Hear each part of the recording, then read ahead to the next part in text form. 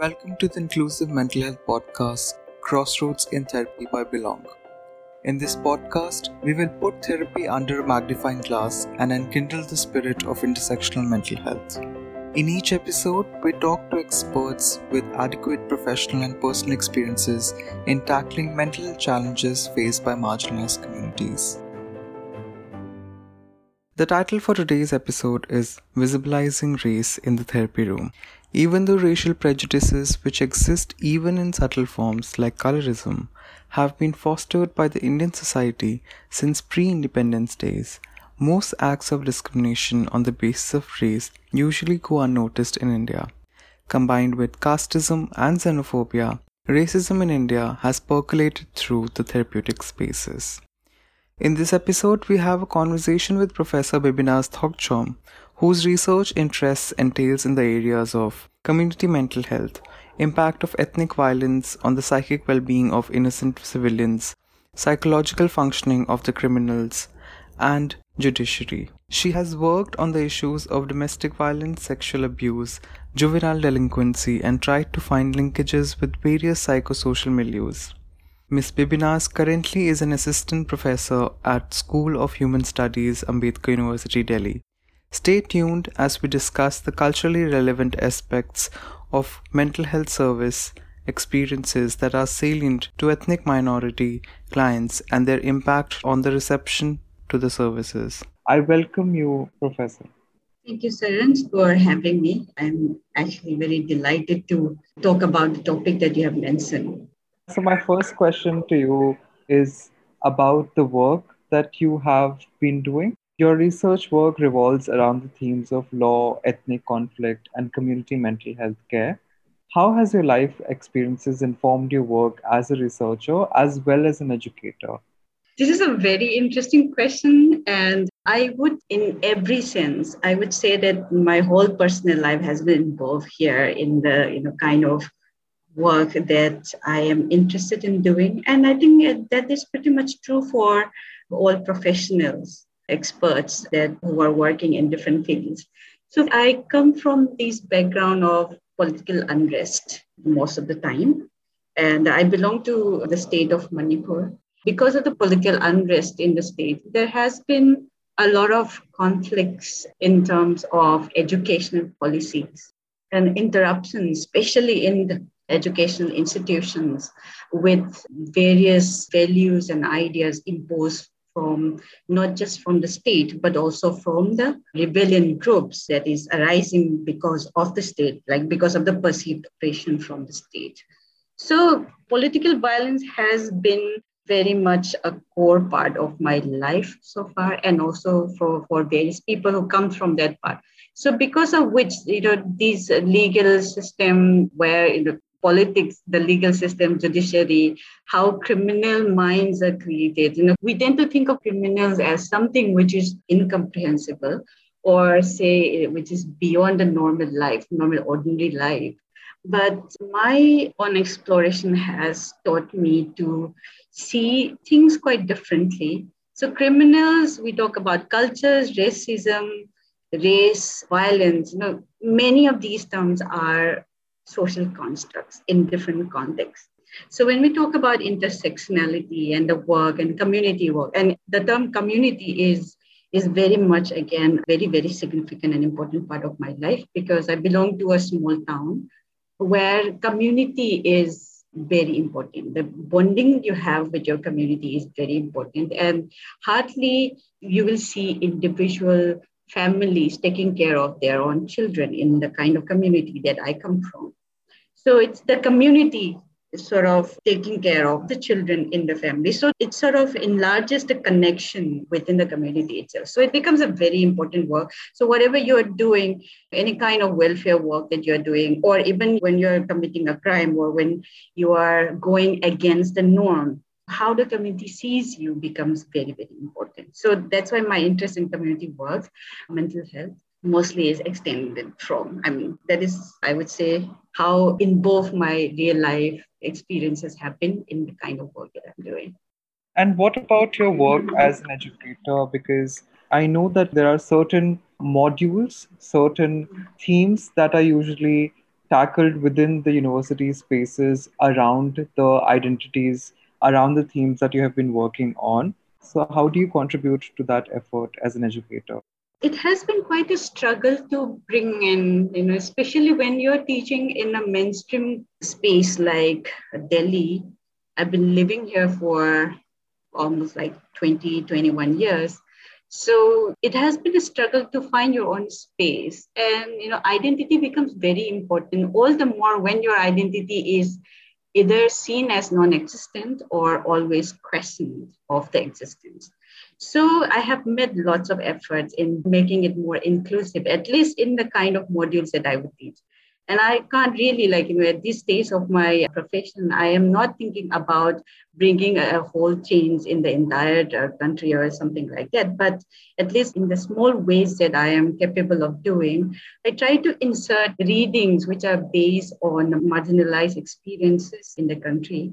And it is very enriching. And even though you're using the same readings every year, you teach the same course, it does unfolds a lot of complexities, nuances that tells you how to interact with students of majority who belongs to the mainstream community. So it has been quite a challenge, but also it's very educative.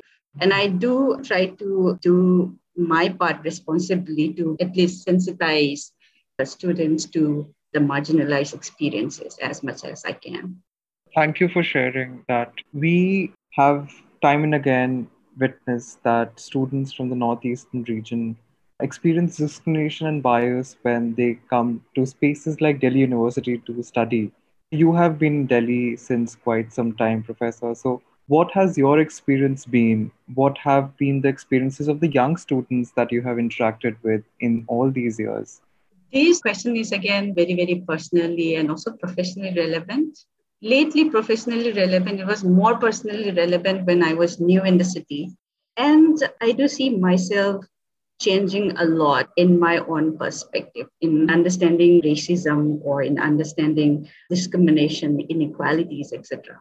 So as you grow into a dominant culture, you also sort of learn to cope with various challenges and also learn few more things that you would never have expected of you doing it.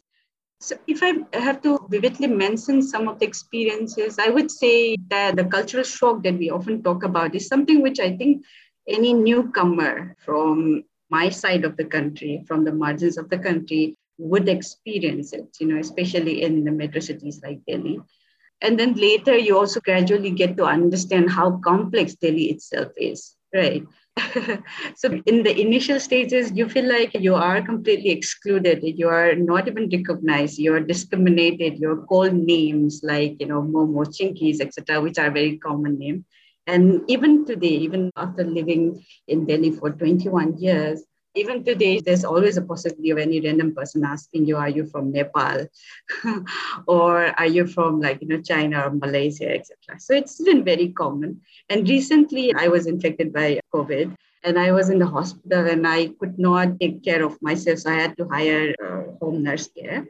And then there was again, not necessarily talking about therapeutic situation, but we are also talking about a kind of close relationship where a person is coming to take care of you when you can't do things for yourself. So, these complexities were played out again in ways you would think that this was already resolved, but it's still very much there. But this is more about speaking for myself. Now I am more in a mature and experienced position of looking at various possibilities of different interpretations that people may make from different angles, from my perspective as well as the mainstream perspective. Okay, so that is not such a problem at the stage of my the life that I'm living now. But for the young students who are coming to study in Delhi University or any institutions in the bigger cities, it is very shocking. In the first place, it is mainly shocking because of the language barrier, not just the culture barrier. Language is very much a part of the culture. So when you don't know the dominant language which is spoken in that particular area, it develops a lot of communication gap. And we humans are able to live cooperatively through communication by using languages, right? By using reasoning and languages. So when that the language barrier is creating some kind of gap, then it becomes all the more difficult for young students coming from the margins to cope with the gap in understanding. When I say communication, it also includes the kind of comments which are passed in a way. Passing comment is a way of communication, right? Maybe in a very negative way, or sometimes can be quite positive. So the negative comments that are passed on in a way of communicating to the noticing the students does have a lot of impact on. It actually slows down the growth process for many students, I would say. See, I don't want to stress this. This has become quite a boring thing for me. I mean, to be honest, to mention about why people call notice students or notice young people as momo chinkies, etc. Now, these terms has become quite boring for me because it's kind of out-fashioned now, I would say. Out-fashioned terms of racism in India, I would say. But still, it does affect newcomers, definitely, to a great extent. Yeah, and my next question was about how this affects the mental health of the persons from margins, because you have mentioned quite many times that how apathy meted out to the issues of political geographical margins of the country can affect the mental health of persons. So I was just wondering, what exactly have you found out in your research and work with persons from the See, margins? I haven't done a particular research on this area, but then I can speak from my own exploration out of curiosity and interest. Is that it does question a lot on the identity of the person. And identity becomes a central driving force for people to strive for something they want to do in their life, right?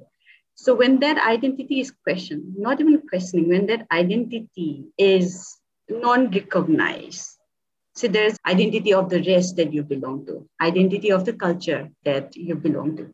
So, the culture, race, tradition, ethnicity, everything comes as a part of the identity development, right?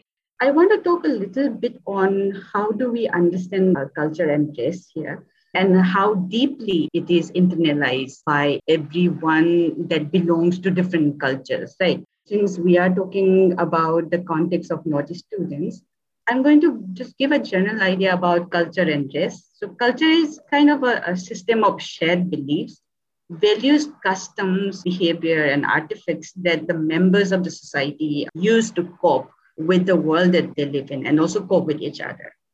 And that is sort of transmitted from generation to generation, and it doesn't stay static. It is also a very dynamic process. And the values and the belief system which is taught by your culture and tradition is something so deeply internalized. And here I'm talking about the young students coming to Delhi, how they internalize their culture and how they find a culture shock when they experience here. I would say that this culture shock is sort of experienced more by the minority because they are few in the dominant culture. So it impacts them more. In relation to this, there are many things that I wanted to talk about culture and race, but I think I'm going to shorten it and then coming to how it impacts the mental health of people as a field of surveys or as a field of study is something which is which is still new in India, but even more strange or in the margins of India. And then, like I said, it's a very community oriented kind of a state. The need for mental health services, the need for mental health practices seems to be recognized at a very minimal level. It is starting to be recognized nowadays more, but it is recognized very minimal level. Why I'm saying this? Because there is always one or other member in the community who will listen to your stories, right? Who will listen to your narratives, who will give some kind of life advice. It's very much available in these more community-oriented spaces, which is very different from the city lives in metro cities where it is more nuclear family oriented, where it is for the individual who goes through things mostly alone in a very private space. But in more community oriented spaces, there's more of a shared feeling. There's more of a shared experiences. So people share a lot with each other. The need for mental health services seems to be recognized much, much lesser. But with this, I'm not also trying to discriminate or trying to impose this idea that mental health services are not required there. It is very much required, but these values are slowly rising, but it is still at a very minimal stage. Early last year, if you remember, a scholar from Manipur was attacked outside their home in North Delhi. Do you think that the pandemic has contributed to an increase in the number of racist attacks in India? And what do you think has been the impact of the same on the mental health of the students from the region? See, pandemic itself is quite a crisis which has impacted everyone. But one specific feature, this is entirely based on my observations of having dealt with a few cases of racist attack as soon as the pandemic started. It sort of heightened initially when we started having lockdowns and there were very minimal grocery shops opening. So many of the young people who are living in the rental houses in Delhi, they would go to grocery shops and they were not allowed to enter. And it's like you're cutting your foot line, right? So those few cases were there. It was heightened. I think it is a global crisis. And to my understanding, I don't know how far it is true because I haven't really cross-examined my observations. But it is impacted from the news that we watched in the beginning of this pandemic, especially Donald Trump is talking about how this is called a Chinese virus. He actually used the term Chinese virus. And people who are from China or Chinese Americans or could be belonging to Asian countries, those are seen as carriers of these virus. So that bias, I think, was quite spread out because, whether we like it or not, it does have a lot of impact. America has a lot of impact still to many people, especially people who don't want to think about what is happening around, but would just go with the flow, right? So I think that impacted a lot. And since it is already announced as a Chinese virus, and especially Northeast people look very close to East Asian features, the cases of discrimination and racial attack increased, at least in the beginning, I would say, in my own experience. But it sort of reduced after a while. Nowadays, it has become quite normalized. The pandemic crisis has become quite normalized for everyone else. So the frustration, the anxiety level has also gone down, I think. So when you see someone belonging to a minority community, someone whom you see as not belonging to your community, those usually becomes the targets of those, frustrations as well. So this is what I see. And about the kind of mental health issues which people from Northeast would experience during pandemic, I would say is mostly of fear of being attacked, right? Usually the experience has been about not appreciating or not recognizing well the identity that you belong to. But then because of the pandemic, this was also played out in a very different and more violent manner.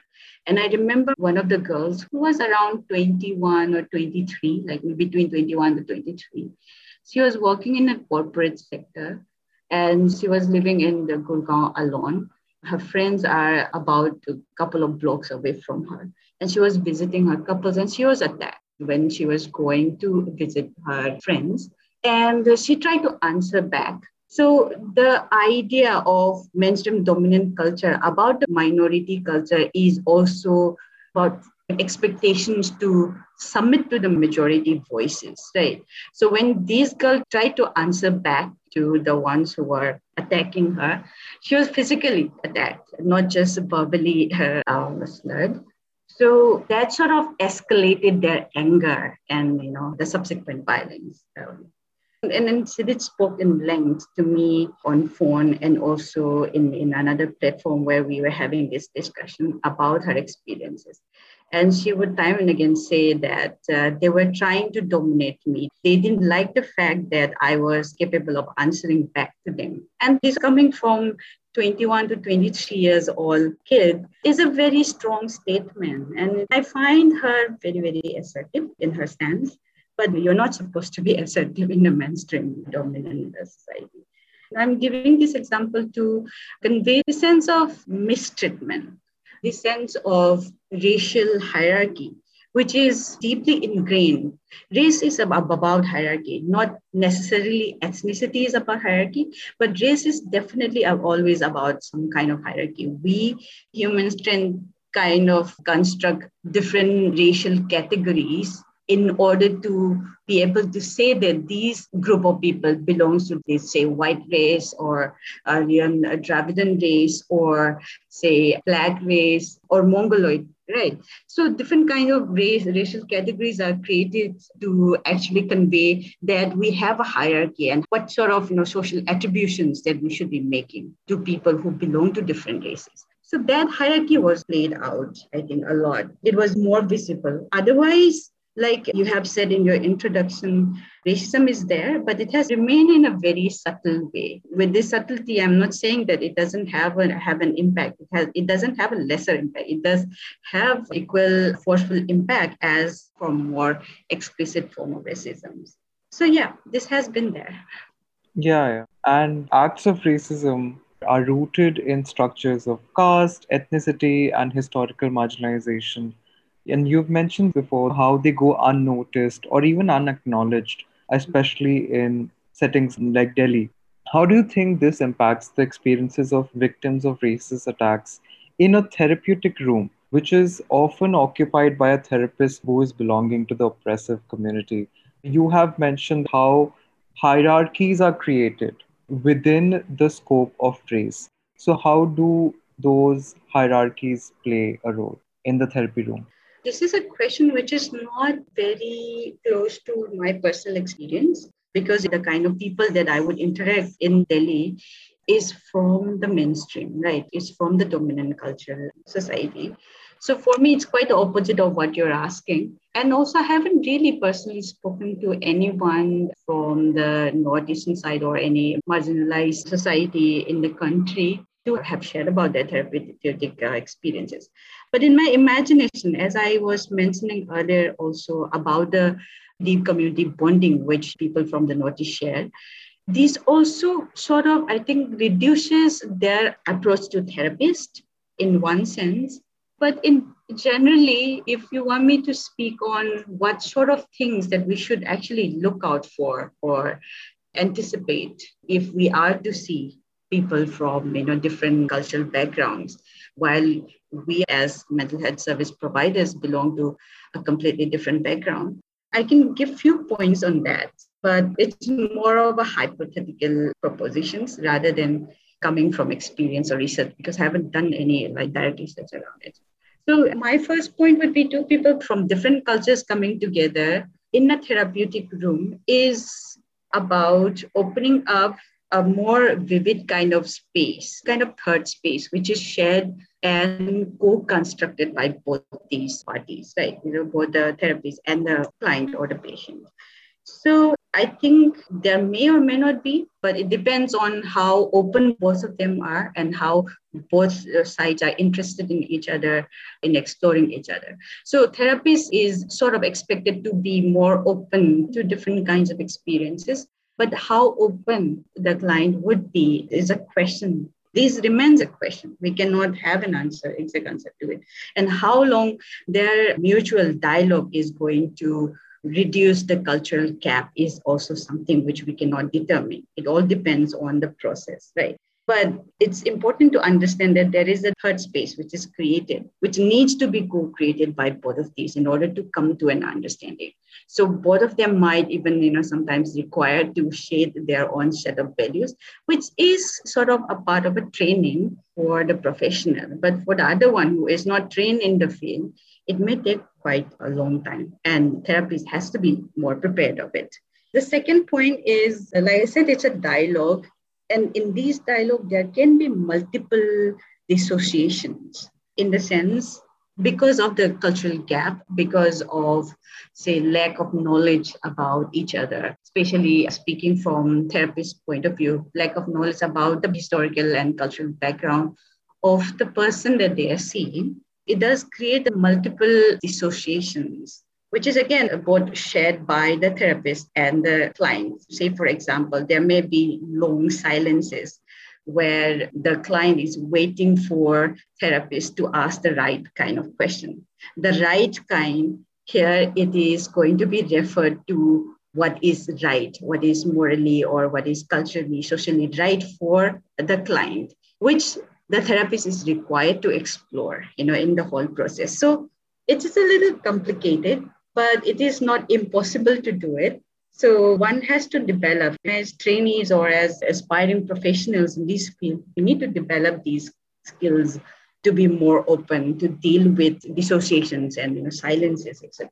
So next, which I would say is on the readiness of some exotic values which may be presented by the client that we are seeing, right? What do I mean by exotic values? For example, and I'm going to give an extreme example here because with that, it may become more offensive. There's already a myth or there is already a stereotype about Northeast people eating dogs, right? Or say North Indian people worshipping cows. So, these are exotic cultural values which are very alien to who belong to the other culture. So, how do we come to an understanding? Even these two people, not necessarily that the one who's coming from Northeast as a client is going to be the one who eats dogs, or the one who is sitting as a therapist is not necessarily the person who worships cows.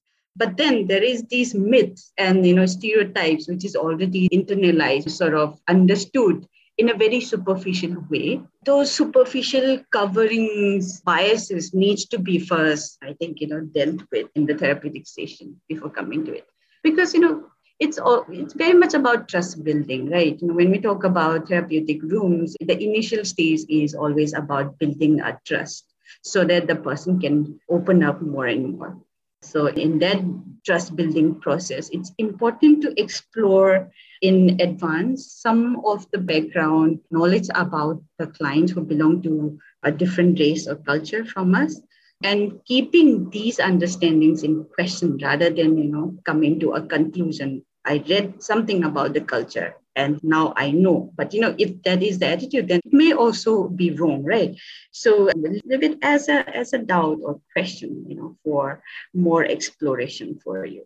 Because we also understand that even though people belong to different culture, there are cultural traditional beliefs deeply internalized by each of us, but there are also subjective meanings of each of these. So I think these are important, some of the important points which I like to highlight. Yeah, I think that's a great advice for any mental health professional who might be working with people from cultures different from theirs. Right. Yeah. In your experience, do you think that the mainstream mental health community has ignored the needs of the persons from northeastern regions of India? Do you think that the mainstream mental health community has oftentimes been biased in ways? I have been in the field, so I know the kind of training that which people get in this field. So I wouldn't say they are biased or they are say they're ignoring, but rather I would say it's more of lack of information. There is a lack of materials in the training process itself. Lack of materials which would keep them more informed about the diversity in India. So when there is a training in mainstream institution, often the program list, the program modules or what you learn, the lessons, say materials, whatever you call it, I think materials to be included does lack informations about different lived experiences in the margins of the country. So that is something which I would like to say that it would be important now because these mental health services are growing in India. It is also reaching out to different communities, even though I talk about very strong community bondings in those societies. But you also see lots of students coming from those strong bonding communities aspiring to be mental health professionals, which means that there is definitely a need for the service. Right. So, yeah, I don't want to call it bias or ignorance, but rather it's more of lack of exploration or inclusion And I see basically lack of knowledge only. You can include something when you know that you're missing out something. But the thing is, in the mainstream consciousness, there is this lack of knowledge that they are missing out something. And that attitude of having missed out the nuances of diversity, I think that should come first before actually calling them ignorant or biased, etc. I'm sure that you have, in your years of experience, worked with quite many mental health professionals, mental health educators, professors, etc. Have you ever come across dominant ways of working that excludes persons from certain marginalized identities? And how did you manage to go against the system about the same? Mm, okay. Again, this is a very deeply personal question. See, I have come to a stage where I kind of, try to see both perspectives, my perspective as well as the mainstream perspective. Okay. Now I'm in the middle point of both of the mainstream and the marginalized culture.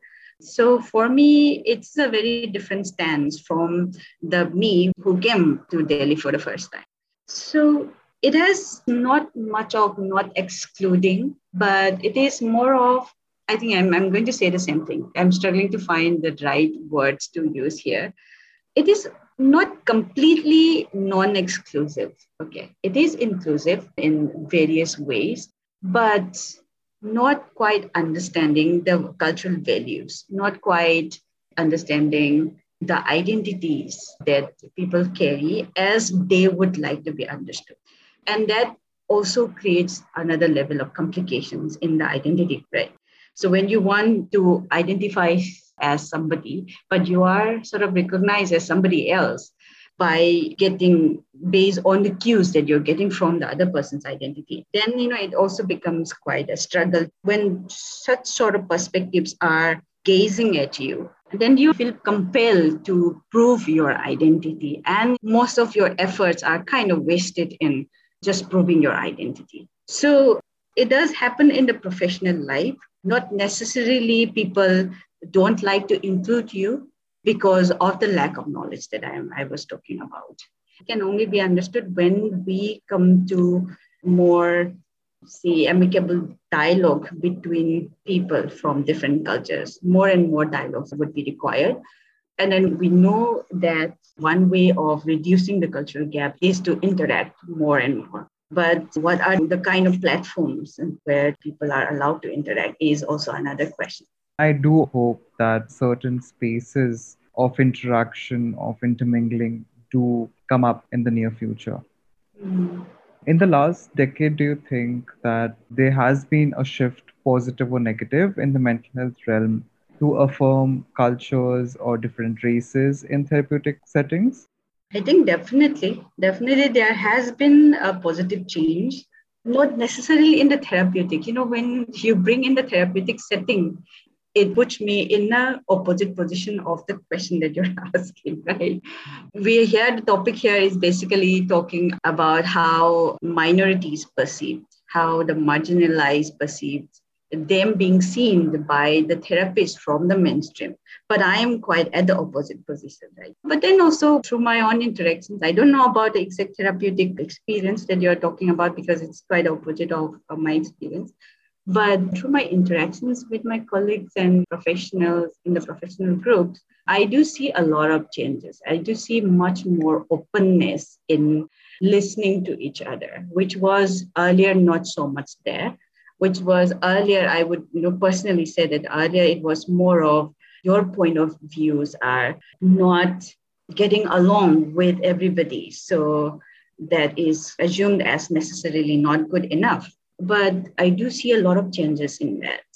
And for to bring in that changes, you also have to struggle a lot. You have to again assert time and again assert yourself to stand firmly with your standpoint. And not everybody who comes from the marginalized societies of India does that. Only few people keep pushing it themselves, pushing forward themselves. Then only it happens. It is still quite a lot of struggle.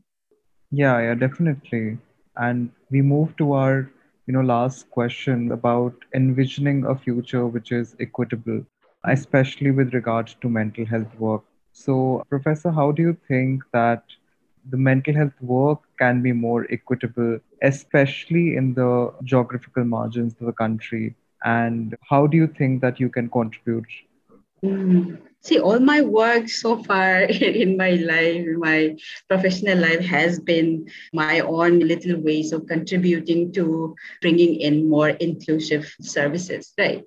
So, first thing which comes to my mind when I hear this question is you got to be open. You have to be, there has to be a part in the training to necessarily be sensitive to different races or necessarily be sensitive to different caste groups. When I say caste groups and races, I'm also trying to say the kind of complications that people go through, because those complications are going to be brought out in the therapeutic relationship. Okay, so it does require from both sides, not just, I mean, therapists alone cannot do it, right? So therapist does have the power of knowledge and skills that they have learned to initiate the process and to motivate the person enough to open up about their complexities. Yeah, but in the training process, I definitely feel that there should be necessarily some aspect of these openness or a sensitivity to race and caste groups needs to be included.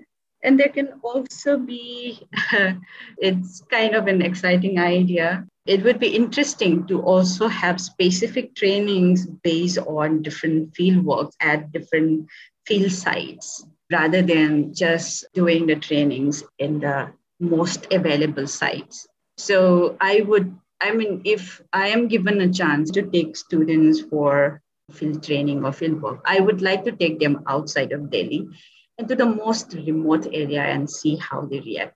So you also become more refined professional when you also learn to get out of your comfort zone. And then only when we are too comfortable, as professionals, we already know about the mainstream. What is what? These are already automated in our consciousness. But when we are faced with something which is different, which is out of our comfort zone, in our own experiences, even as professionals, then we tend to shut ourselves up or we react in a very different way. So I think these reactions and shutting oneself up are important part of the training itself. So that should be sort of practice. There should be experience and processed and practiced in the kind of fieldwork that you're doing. It's something which I think of.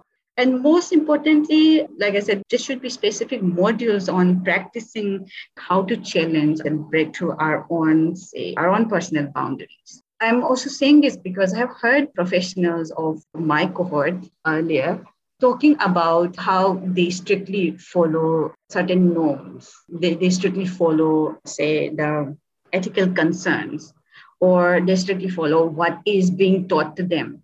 Like, say, suppose, for example, the therapist or the, say, analyst cannot open up a lot of personal experiences to the person. But for me, it all depends on the therapist. And if the therapist is comfortable sharing and also comfortable taking responsibility of the consequences of the sharing, then it is not quite a problem, I think. Okay, so that I see as another level of breaking through your own personal boundaries.